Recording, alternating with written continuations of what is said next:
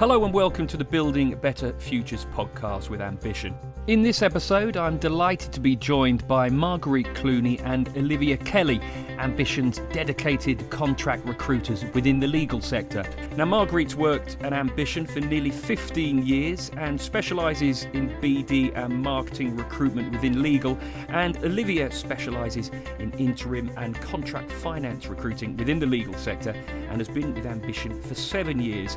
With a staggering 1,200 temp and contract placements under their belt between them, and the only truly dedicated contract recruiters within their field, there should be no two better people to tell us about what they're seeing within the contract market. Olivia, hello, how are you doing? Hello, I'm good. How are you? Yeah, not bad at all. And Marguerite, how are you?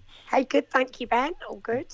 Marvellous. Okay, now normally I'd be the one asking the questions, but in this case, I'm going to sit back and relax and let you two chat, because let's face it, you should know far more about this subject than I do. Do you? Let me just check. Yeah, I hope so. Yeah. Let me just double check that. Indeed. However, I will start things off for you. Olivia, throw to you first. Tell me, what is the difference? Well, tell everyone, what's the difference between temp and contracts? Yeah, we actually get this question quite a lot, don't we, Margs? And I think Yes, yeah. a lot of people don't necessarily know what the difference is between sort of contract and temp recruitment. I guess contract recruitment, if you're in a fixed term contract, and you might see the term FTC on job adverts and that sort of thing, it just means a contract for a fixed amount of time.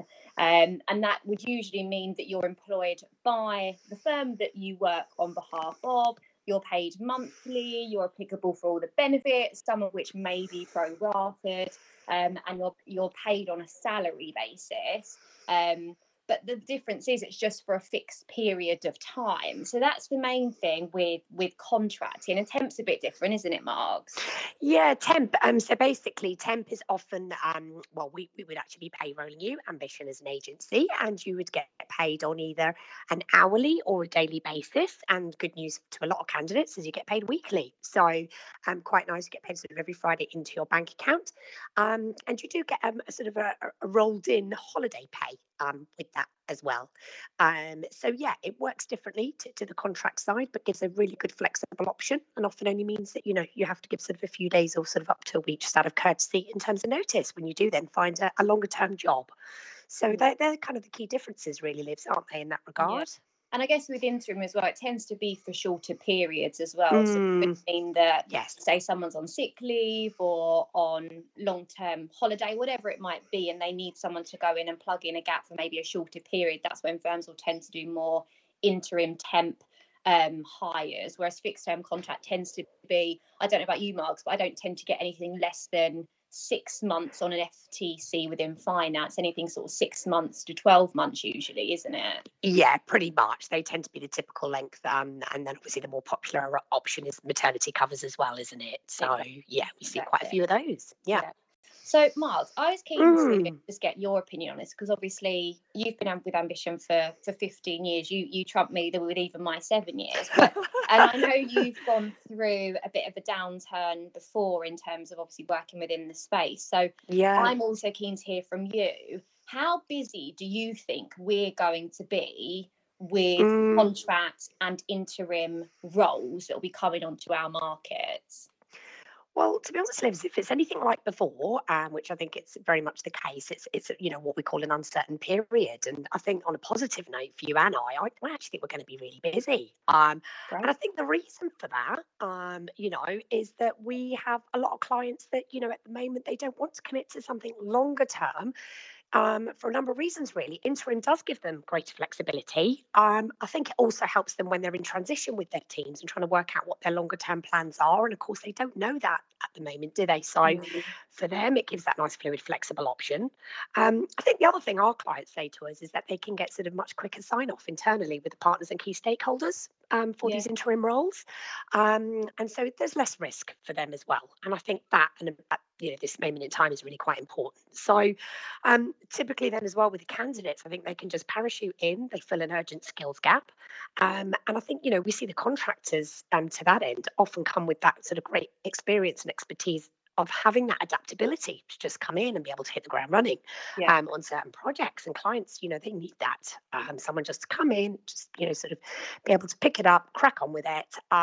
So, yeah, it gives them a really nice option. And, of course, they can always convert them into longer-term contracts or permanent employees if and as and when, the market improves or they get a firmer idea of where they're going with their team.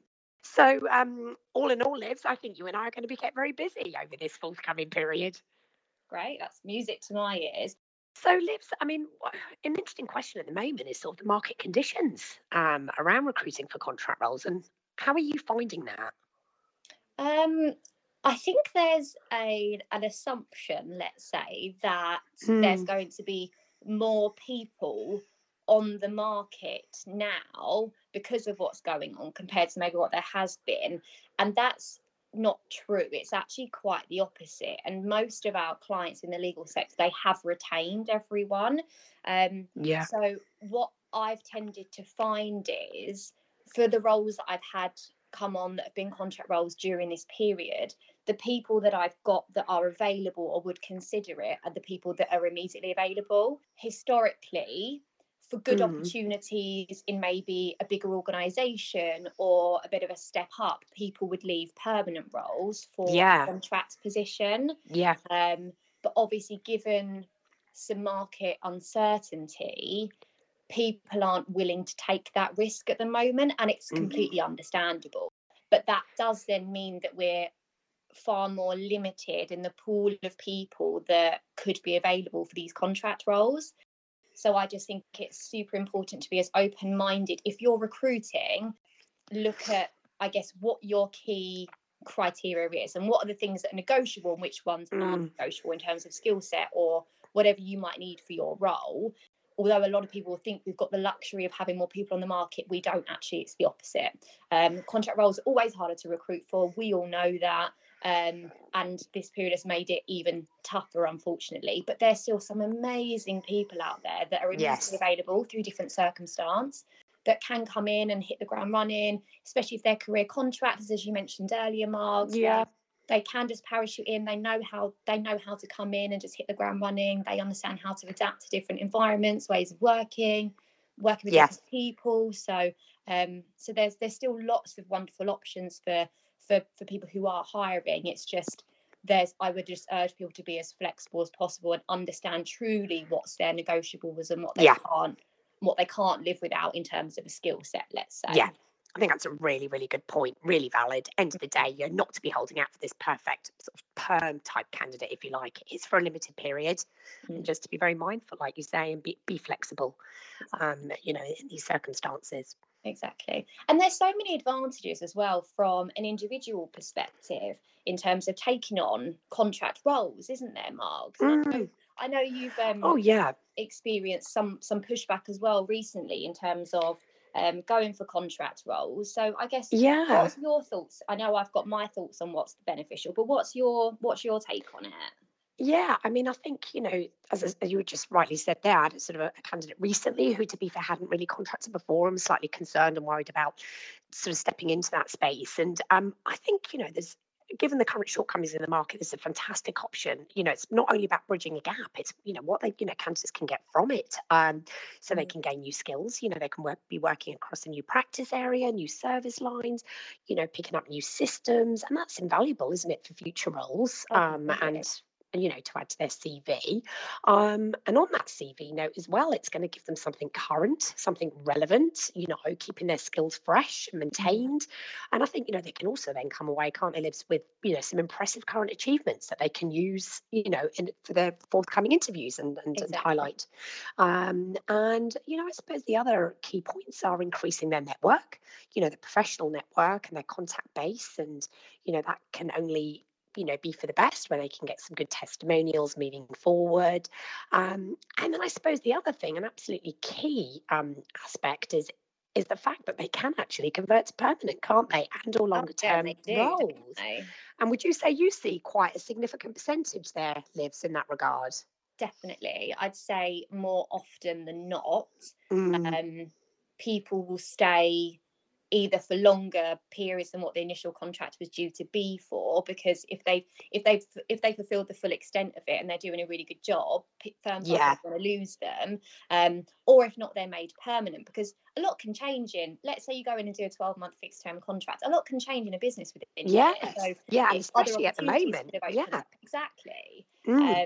So no, I think it definitely happens more often than not. And to be honest with you, the amount of times I see contracts end early, it's usually that's then been dictated by the individual. I actually could count on one hand, out of all those placements we've made over our time at Ambition, I could count on one hand the amount of times the contract's been cut short. It's so Same. not I would common. agree with that.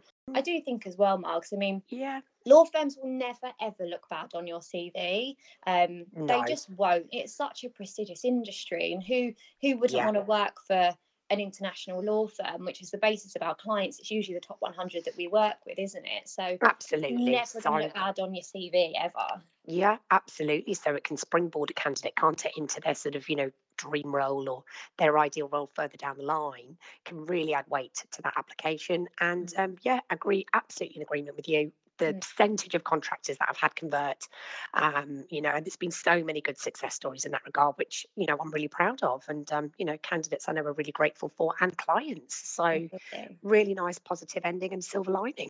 Thanks so much for that, Marguerite and Olivia. Or, as I've learned, I should be calling you Margs and Livs, shouldn't I? I feel like I've got to know you that little bit better now.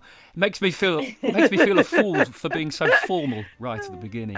Anyway, like I say, it was an absolute pleasure. All I had to do, to be honest, was sit at my desk and listen and learn, which is probably what a lot of people who subscribe and download this podcast are doing themselves. So do feel free to let us know how you do listen to the Building Better Futures podcast, and also don't hesitate to get in touch with us via ambition.co.uk.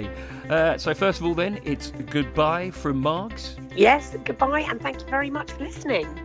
And goodbye from Livs. Thank you everyone for listening. And goodbye from me.